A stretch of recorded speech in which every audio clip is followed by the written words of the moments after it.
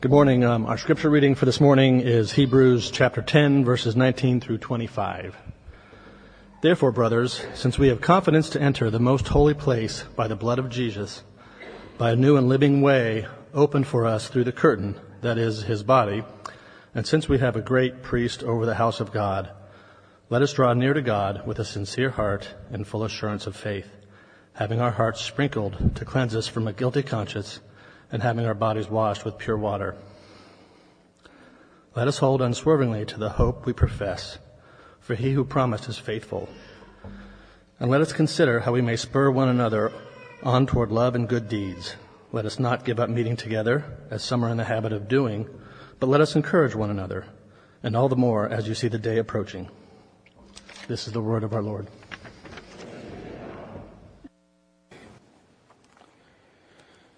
Therefore, it's the word that passage begins with.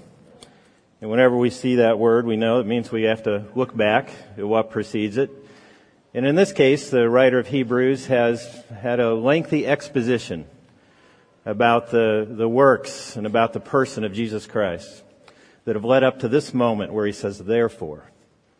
And then he goes into this exhortation about some things that should grow out of that truth, things we should be doing.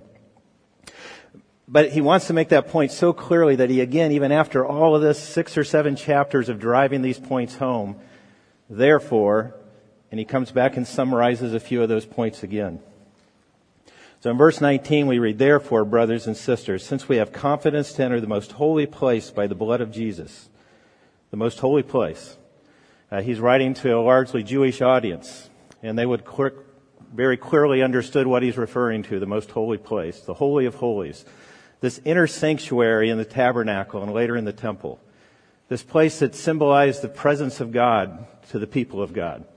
This place that no one could enter except for the high priest, and only he could enter it on the Day of Atonement once a year to make sacrifices for the people and for their sins and for his own. This place where God was present. This place that they heard about, they knew about, but none of them had ever been in. This special place where you are in this remarkable way in the presence of God. He said, since we have confidence. Now, I admit I'm not the most confident guy. I tend to second guess everything that I choose, think. I'm always expecting someone to find fault in something somewhere, you know. I kind of over prepare sometimes because I'm waiting for that problem to pop up someplace. So I love this phrase, with confidence, with a sense of, you know that's where you belong. You can enter this most holy place.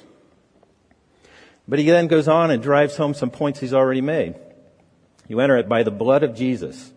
And then I think he repeats what he's just said in kind of a different way. By a new and living way opened for us through the curtain, that is his body. Saying by the blood of Jesus, by the sacrifice that Jesus has made for us, this perfect sacrifice that he has made for us, this divine sacrifice that he's made for us, we now can come into the presence of God. We enter through his body, through his crucified body. We now go through him into the very presence of God because of his sacrifice. And this writer of Hebrews has been driving home again and again and again this point, if you look in the previous chapters. He is a perfect sacrifice. He's a better sacrifice than the sacrifices they have known. And he's better, we're told, because he's a once and for all sacrifices. Those other sacrifices had to be made again and again and again for their sins. Not this one. This perfect sacrifice is made once and for all, for eternity. This is it. We're told those other sacrifices could sanctify or purify. But this one takes away sin. There's a difference here. There's something new about this. This one takes away sin. It completes it. That's why it's once and for all, because sin is completely abolished, trampled under, defeated by this sacrifice. This is a sacrifice not just characterized by death, like the previous sacrifices. This is a living way. This time, it's not only death, but the resurrection. We enter through the resurrected body of Jesus Christ, who today, even right now, is with the Father. The temporary and the imperfect are now made obsolete and unnecessary because of the sacrifice of Jesus Christ. They were just a shadow, these other sacrifices, of this perfect one that was to come. But then he goes on in verse 21. It says, and since we have a great priest over the house of God. Again, a point he's been driving home for these past few chapters. Now we have this perfect, this better high priest. You've known the other priests. You've had priests that you go to that they're your representative to God. They make those sacrifices on your behalf to God. The high priest who once a year enters that most holy of places to be with God, to be your representative to Him, to make that sacrifice for the atonement of sins. There were many of those. Now there's just one. He describes the other high priests as they stood. There's a sense they were always active. They were again and again, day in and day out, making those sacrifices. We're told Jesus sat. He sat at the right hand of the Father. His work is done. He is not doing this again and again because that work has been completed in Him. And He's with the Father. He's not once a year coming before the Father, not once a year having to first make sacrifices for His own sins before He can even represent you. He is the one who now sits at the right hand of the Father. He's our advocate, our ambassador, our representative every single day for eternity. He is the one who's with the Father right now saying, Jerry is mine. He's mine, Father. He's the one who's saying, Tim is mine, Father. He's mine. Brenda's mine, Father. He's mine. I've died for them. They are mine. He says about every single one who has chosen Him as their Savior, that He is their representative. He's there every single day. He is a better sacrifice. He is a better high priest. So he reminds them of those points he's been making again and again and again. And then he comes back to this point. We now have confidence to enter the most holy place. We now can come before the Father sure of the response. Sure that we are welcome there, that we'll be received, that we'll be responded to with love and acceptance. We can be sure of that despite our sinfulness, despite our failures, despite our weaknesses. We can be sure when we come before the Father, we become before somebody who receives us and welcomes us in. We can know that because of what Jesus Christ has done for us, that perfect sacrifice, that perfect high priest, and what He continues to do. So, points that you've probably heard before. Truths that you've probably heard before. Probably can't hear enough, but truths you've probably heard before. And as I thought about them, I thought sometimes we hear these things so much we don't really let them sink in. We don't think about what that means, that we have that kind of access. And clearly the writer of Hebrews didn't think that they were letting it sink in enough. He wanted to drive it home again and again. Do you understand that you can have confidence to come before God in the way that you've always longed for and dreamed about? That's yours. I thought of a story as I was reading this passage. One of my brother-in-laws years ago told me that he had gone to an inner city downtown department store. And it was one of these department stores with several floors that had one time been this very ornate, kind of department store, the old kind that had everything was really kind of done to the hilt in these places, very fancy. It was a little older now, but in its heyday, it had been the place to go downtown. And he said he was there with my sister, his wife, shopping, and he was bored to death and just looking for something to do, so he started roaming around. And as he was roaming around, he walked past this room, and he looked in, and the door was propped open, and there were a bunch of couches in there and some little end tables with magazines on them. And he remembered seeing a sign for being a beauty salon somewhere on that floor, and he just assumed that was kind of the waiting area for a beauty salon, because he saw a woman going in and out of a door at the other side. So he thought, well, I'm just going to go in there and sit in the couch and enjoy myself and wait until my wife's done shopping. So he said, I was in there for 20-some minutes or more, sitting on this couch reading magazines. And as I sat there, women would come in and women would go out, and they would all look at me really strange as they would come in and they would go out. And y'all can probably kind of guess what was going on. He had never seen a women's restroom that had a big lounge on the outside before. He wasn't aware that such a thing existed. So he was sitting on this couch reading magazines and said these women would just keep looking at him and looking at him. And slowly his confidence in his right to be there was waning. It was sliding away, wondering, why in the world are these women all looking at me? Finally, a woman came out that door and said to him, you do realize you're in the women's restroom, right? And he very quickly got up, and as he left, he said he saw on the door that was propped open, women's restroom, something he had kind of missed on his way in. He should not have had confidence in the place he was. It was a place he did not have a right to be. The writer of Hebrews is telling us this is a place we can have confidence. We don't have to question it all. We have every right to be there. When I used to oversee small groups here and would read a lot about small groups, different authors, a phrase that was real popular at that time was refrigerator rights. You would see that often in writing about church small groups. And what they meant by that was your hope was that eventually a group would become so bound together, so committed to one another, and so comfortable with one another that you'd be the kind of people that felt when you went into each other's home, you had refrigerator rights.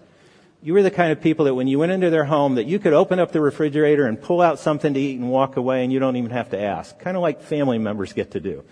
You know, most of you, if you come into my home and dig in my refrigerator, I'm probably not going to say anything to you, but I'm going to think it's a little strange. It's a little rude. Only certain people get that right, to be able to do that.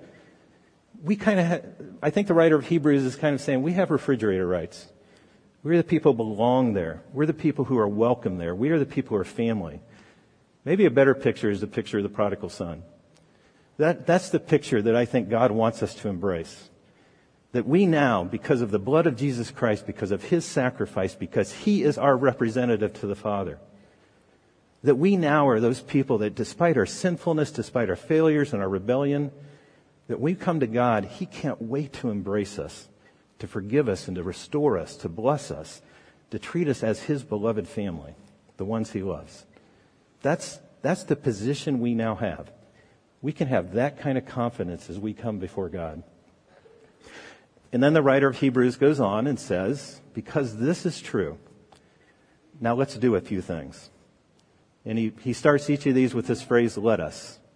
Let all of us now, because these things are true, let's act on these things in a few certain ways. And he gives us 3 ways that we ought to act on this reality, this incredible access we have to God.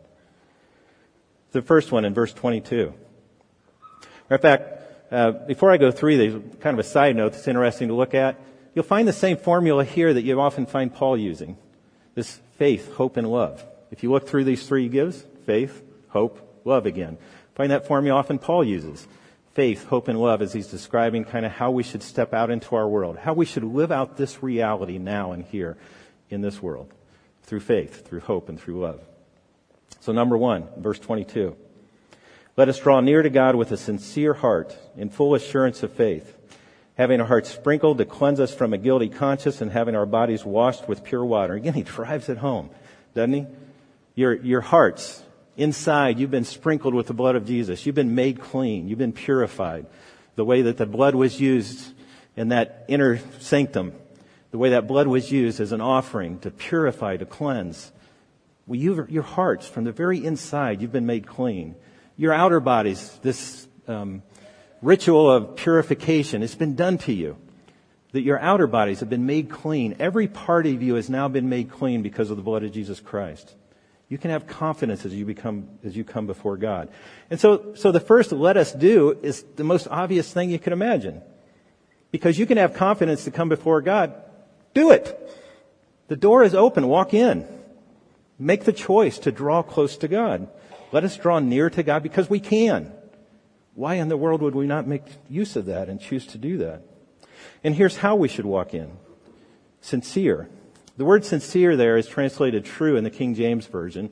It really means just not to conceal something, to be open. So this is how we're encouraged to walk in, to draw near to God. Draw near to God with your hearts open, with everything out there. There's no reason to hide anything. There's no reason to pretend. There's no reason to be shy about it.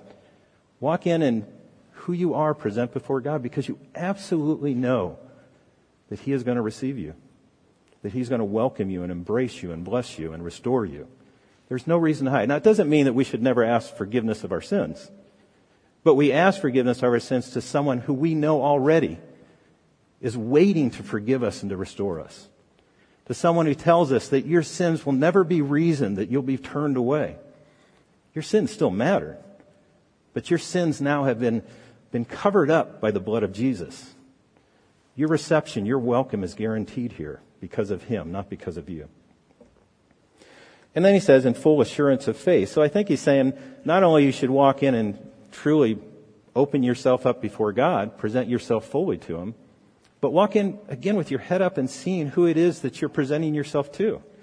Remembering who it is you come before.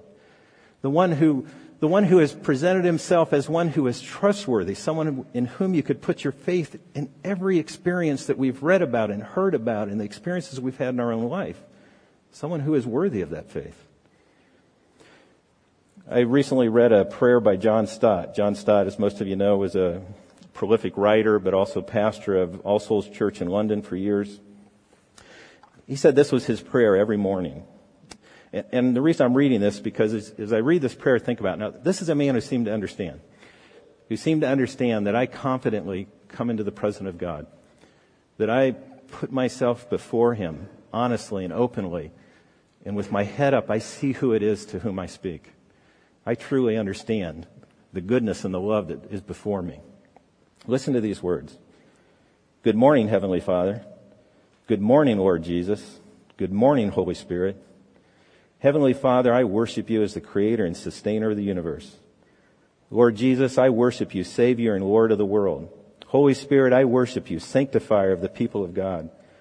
Glory to the Father and to the Son and to the Holy Spirit. Heavenly Father, I pray that I may live this day in your presence and please you more and more. Lord Jesus, I pray that this day I may take up my cross and follow you. Holy Spirit, I pray that this day you will fill me with yourself and cause your fruit to ripen in my life. Love, joy, peace, patience, kindness, goodness, faithfulness, gentleness, and self-control. Holy, blessed, and glorious Trinity, three persons in one God, have mercy upon me. Amen. Love that prayer. What a great way to start every day. Remind myself, God, you are here, and I'm with you. I'm before you. You receive me. I say good morning to you, just like I would turn to my spouse and say good morning, because I expect you to be there listening to me and to hear my words and to receive me. One commentator I read said that, it's crazy when you read the 6 or 7 chapters leading up to this passage to think that the writer of Hebrews was saying, drawing near, the drawing near I'm talking about is just to take 10 or 15 minutes in the morning and have some kind of daily devotions. That all that I'm talking about, this remarkable privilege that is ours, what you now ought to do is spend 10 or 15 minutes with God. That's all we're talking about. That he must mean more than that. This remarkable privilege that's ours, that of course that's a wonderful part of it. That is to truly turn my face towards God and really give my attention to Him, if even for 10 or 15 minutes. But I think he's talking about much more than that. I think he's talking about as you walk through your day and those times when life's just a little hard, when you're struggling, when things are difficult, that you remember that God is here, that I have access, that I can come before God in this very moment with these things I'm struggling with. Times when you have something to celebrate and you want to turn to somebody who you know will celebrate with you. Draw near to God. Turn towards Him because you have access to God. Times you need help and guidance. Draw near to God. Turn to Him because you have that open door. Why would you not step in? Absolutely have those times of devotion. Have those weekly times of worship. Have those things in your life. But I think he's talking about much more than that. We have the privilege throughout the day, every day, to turn to our God, to draw near to Him. I was thinking about that and I thought, Patty and Lynn, on our staff here, would tell you that I don't know how much the other guys' wives call, but my wife may call more than any of them.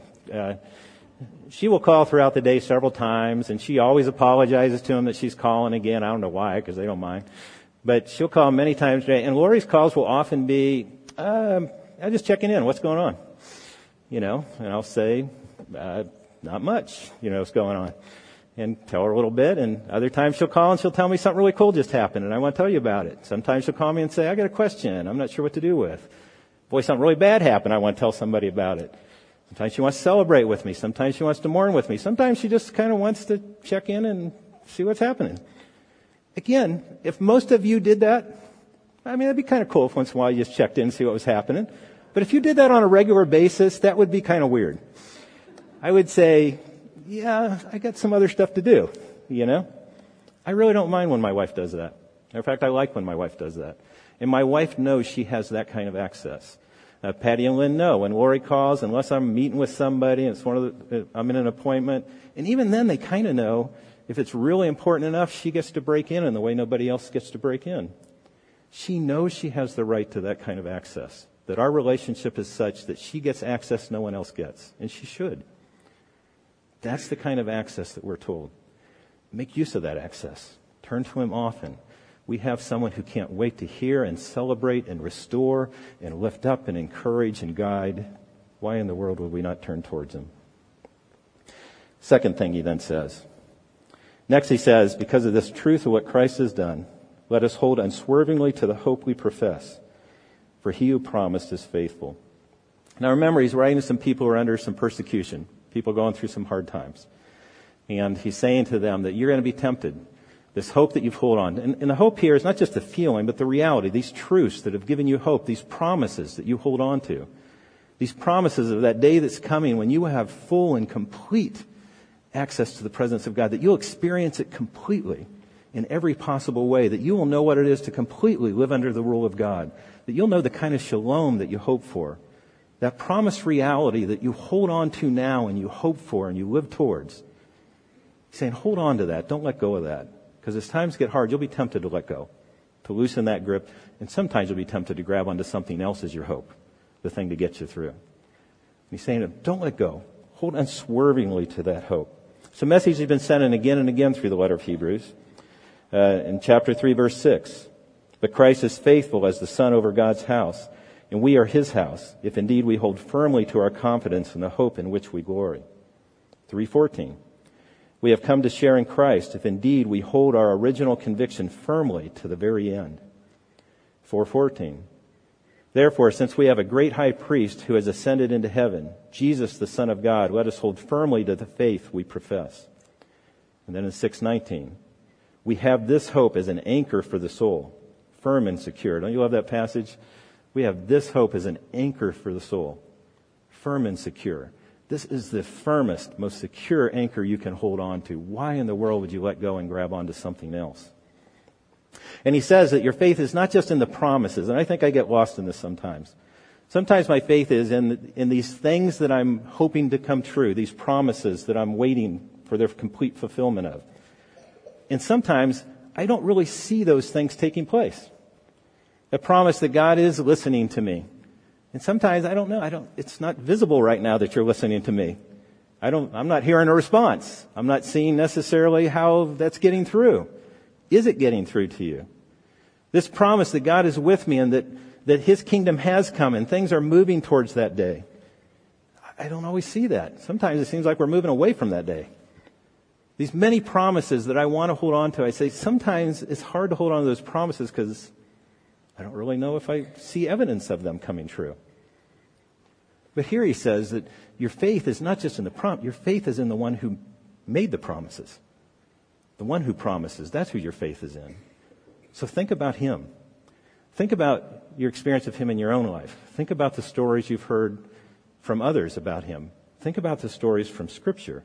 Think about the ways he has revealed himself. Who is he? Your faith is in the one who has made those promises. And has he shown himself to be faithful? Has he shown himself to be somebody trustworthy?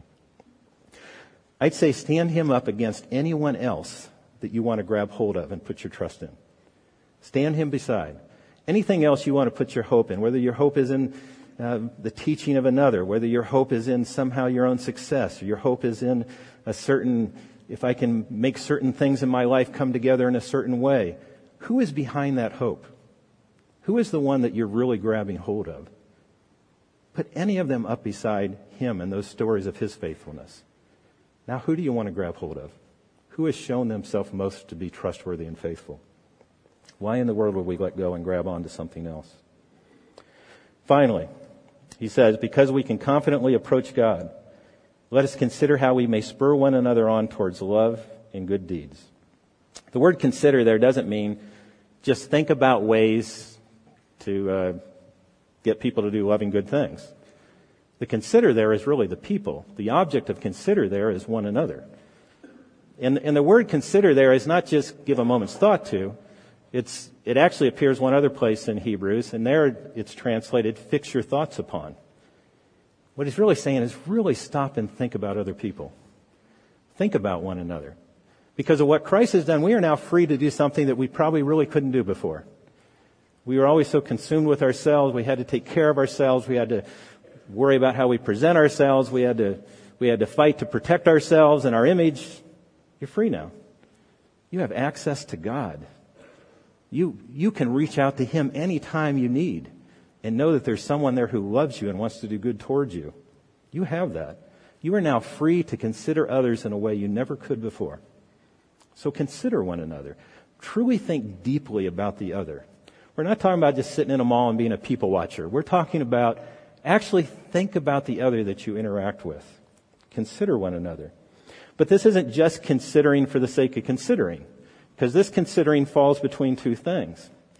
It's consider moving towards something, right? Not falls between, it's consider moving towards something. And what's interesting, he says consider so that you might spur one another on towards love and good deeds. So the goal is love and good deeds. But in between there is that word spur. The word spur is actually a pretty intense word. It doesn't look like it in our English translation, but it's a pretty intense word. It actually means to provoke or to irritate. It's not just spur as in, kind of give you a little push that way. It's be an irritant. Be someone who considers the other. You want to move them towards love and good works, and how are you going to do it? You're going to irritate them there.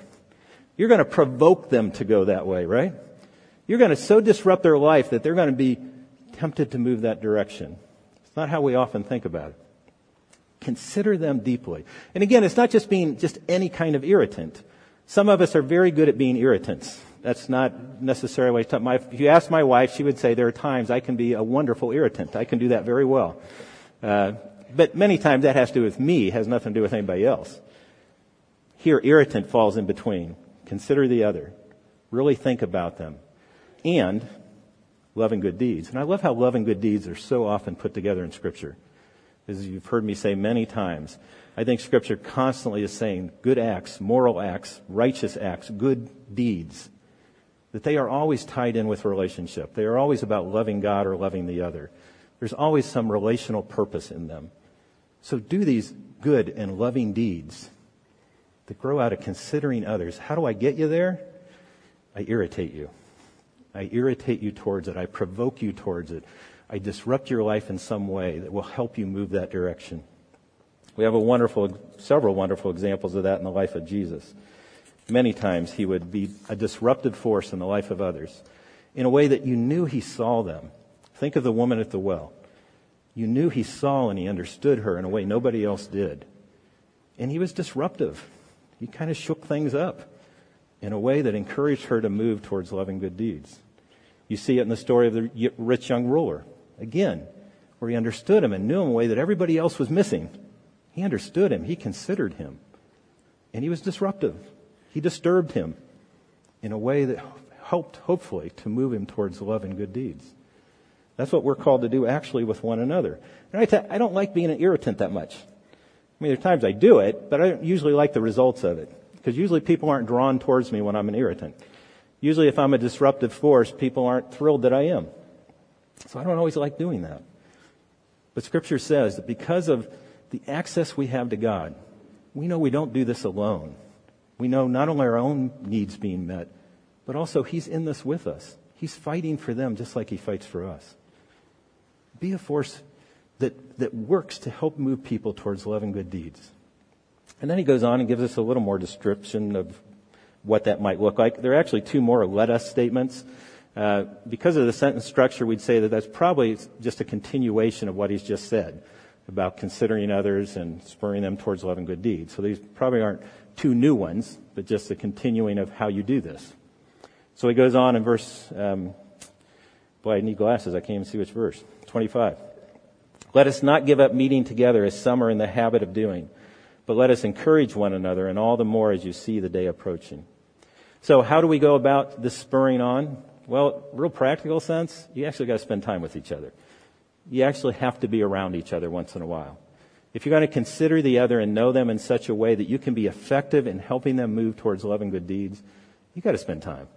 You actually have to focus on one another, which means meet together regularly, spend time with each other, invest in each other's lives. To think that I can really have an impact without any investment, it's just craziness. Many times I've had people speak into my life that may have been truth. And again, I'm not saying I shouldn't have listened. If it's truth, it's truth.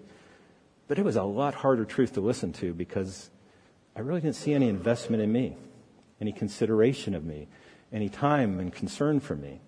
That's a little harder to listen to. I remember once I had candidated at a church to be a youth pastor. It was actually before I came here. And when we got home, I had turned down that position, didn't feel it was a good fit. Well, the senior pastor wrote me a 5-page letter critiquing me, telling me things that I needed to consider about myself.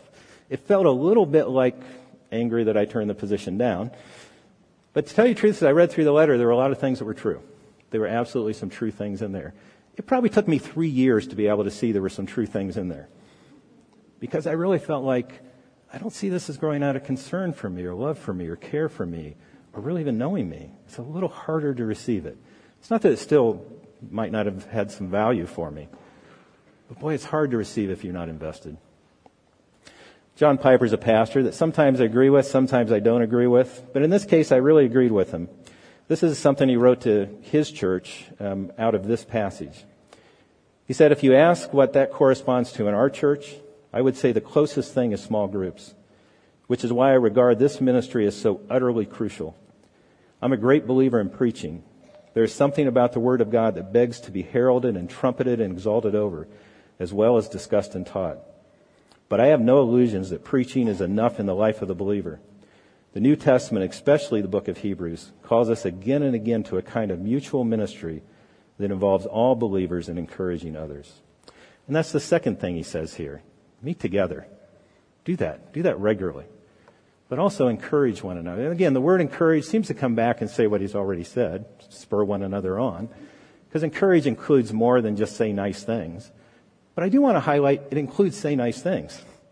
Sometimes we think encourage is only admonish and teach and correct. I would say it also includes affirm.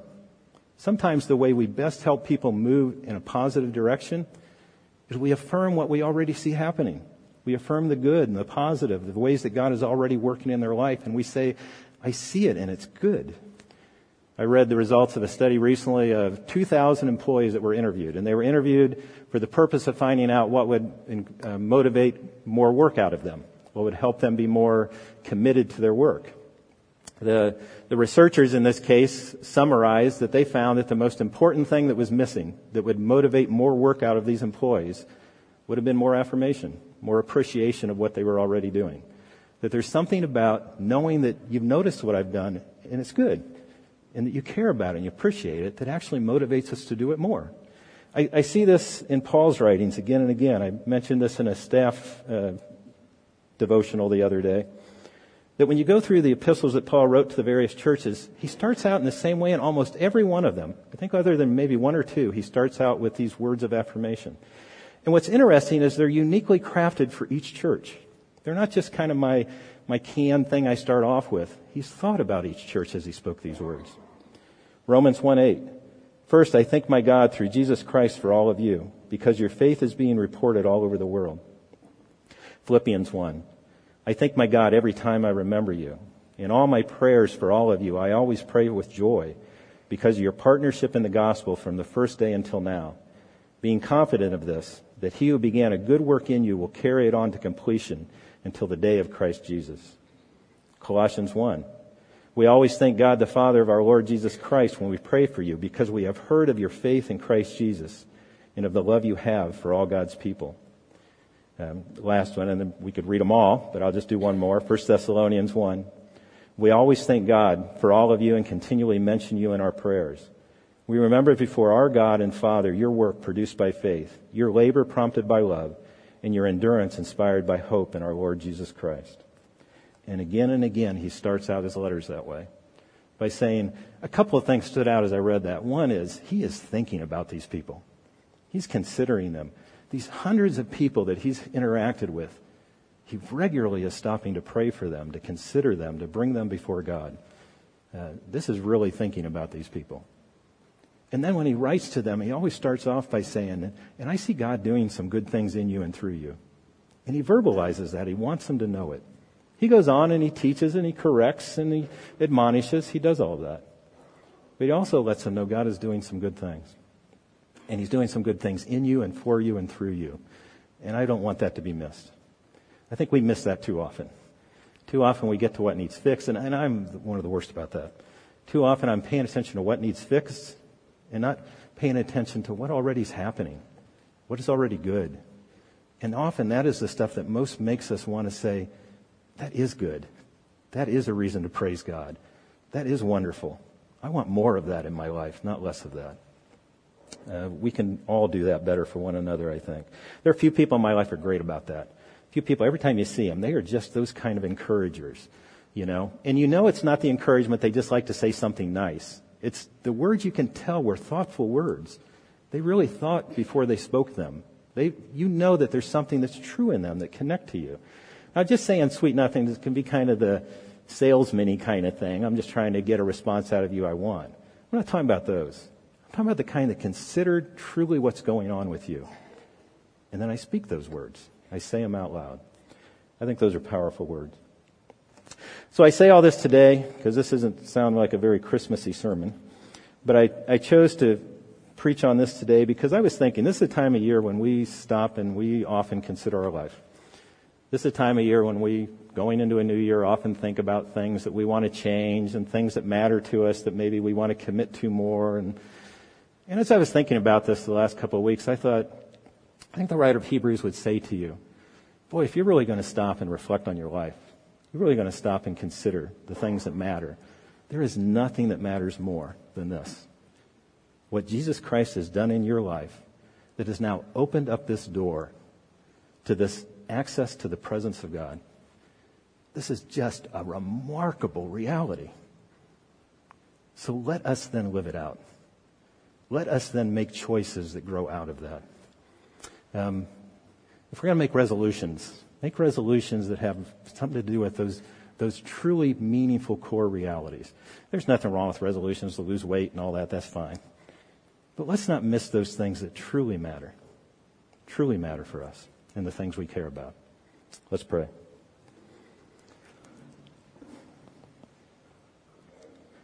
Father, we just want to say thank you. Thank you for the remarkable love that was reflected in the sacrifice of your Son. Father, we thank you that despite our sinfulness, our unworthiness, despite our rebellion, Father, that you receive us in, that we have this remarkable advocate in our Lord and Savior, Jesus Christ. Thank you. In your blessed name, amen.